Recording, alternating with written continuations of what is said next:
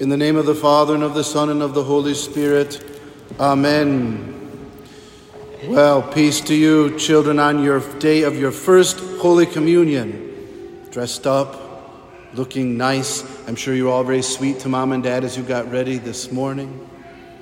It's a bit of a strange day, but not so bad, because today, throughout the Diocese of Madison, our bishop has asked that a letter be read to all of the faithful. So children, I'm going to read the letter and I'm going to explain why, even though it's a little weird, it's not at all a bad thing. It's a good thing this letter was read today. So to all my sons and daughters, as I am bidden by our bishop, I wish to read to you now the letter that our Bishop Donald Joseph Hying has asked to be read at all the parishes of the Diocese of Madison. In my travels throughout the diocese, I have come to realize that Catholics everywhere share the same spiritual hungers of the heart. We all want a deeper personal experience of Jesus' love and life. We all long to pray better. We all seek a Sunday experience of the Eucharist which nourishes our hearts and souls. We all desire excellent and inspiring preaching, liturgical music, and formation opportunities for ourselves and the next generation. We all crave joyful and deeper connections with other faithful Catholics. We all long to speak about our faith with others who do not know Christ with greater confidence and joy. And while I am convinced that God wants to meet these common spiritual hungers through His Church, the Church can only fully do so in parishes and schools which are equipped with excellent pastors, staffs, and resources. This pastoral excellence becomes hard to achieve when a priest is working alone in multiple parishes. The staff are minimal and overwhelmed. The number of people engaged in the life of the parish are aging and dwindling, and resources are fading. Many of the metrics of religious practice in our country are sadly moving in the wrong direction as secularism continues to grow. Sadly, marriages, baptisms, confirmations, and mass attendance are all declining and have been for many years now. I refuse to settle for a resigned acceptance of this diminishment, however, and I know that many of you feel the same way. Now is the time for us to go boldly and courageously and put out into the deep, as Jesus urged Simon Peter to do on the Sea of Galilee, and to reimagine our parishes and other institutions so that they might better flourish in the Holy Spirit, feed our people, and renew the world in the firepower of the gospel. Imagine our priests working together in new ways so that none of them feel alone or overwhelmed.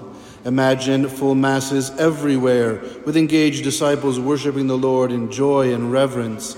Imagine every parish having high-quality discipleship formation, RCIA processes, sacramental preparation, and evangelizing initiatives. Imagine every Catholic in the Diocese of Madison wanting to be an active member of the Church, because every parish is gloriously alive in the Holy Spirit and their hearts are burning within them.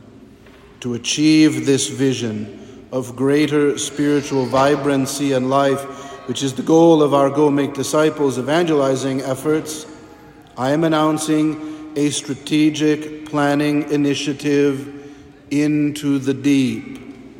This initiative will involve a process of data research and analysis, followed by consultative input from both leaders and people all over the diocese to move our parishes fully from maintenance to mission, to strategically realign our resources to serve the needs of our people today, to help our priests, leaders, and people to fully flourish in the joy and power of our Catholic faith. We have no predetermined outcomes or plans in this endeavor, but will follow the data, research, analysis, and process. We will broadly consult everyone. We will take into account our rich history and spiritual values, and above all, we will pray to the Holy Spirit and ask God to guide our efforts to serve Him and His Church with greater zeal and generosity, so the gospel becomes ever more widely preached and the Catholic faith ever more vibrantly lived in our diocese. To set out into the deep requires faith, hope, and courage. We have these gifts because the Lord is always with us. So let us pray that he will guide our efforts and accompany us in this initiative. Sincerely yours in the risen Lord, Bishop Donald Hying. Now, on a practical level, I'm sure you all have committed to memory what I have just read. Please know that what I have just read to you is available on the diocesan webpage. On our parish webpage, you will find the links to it there, as well as a video from our bishop. And tomorrow, around noontime, anyone who's part of our flock note will have the things emailed directly to you, so you can go more fully to there. What does this have to do with you making your first Holy Communion? It goes like this. On my first Holy Communion, I made my first Holy Communion 36 years ago today. And I'm not as skinny as I was then, but that's okay. And something else happened the day I made my first Holy Communion. I received as a first Holy Communion gift the second best gift I have ever received. A gorgeous, super cool, silver and black BMX dirt bicycle that I could ride off-road, and I was a wicked biker at 8 years old. And it was awesome, and I loved it, and I didn't yet know how to say the word predator. Do you know that word? I called it the predator, but that's different, right? But here's a little thing. On my first Holy Communion, I received the Lord Jesus. And I received a super cool bicycle. Today, with you, I will receive the Lord Jesus. Do you know where my bicycle is? Neither do I. And even if I did, I would sit on it and probably break it.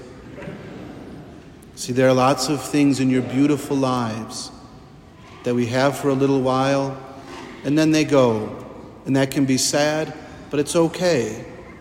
Because there's the one thing all our life that you receive today, the Lord Jesus, who will be your friend and guide your heart. And to all of you, my dear children, whatever may come, whatever may go, until the end of all things, will be the Lord Jesus. In great churches with beautiful choirs and organs and trumpets, and little tiny chapels outside the way, whatever it may be. So, dear children, as you make your first Holy Communion, ask the Lord Jesus today to be your friend. You can ask him for a bicycle too, but I'm not sure that he's that interested in that. He is interested in being your friend. And you know what I learned when I rode that bicycle?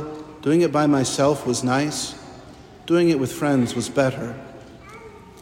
So to be a friend of Jesus is the great thing, a friendship that we will never lose. In the name of the Father, and of the Son, and of the Holy Spirit. Amen.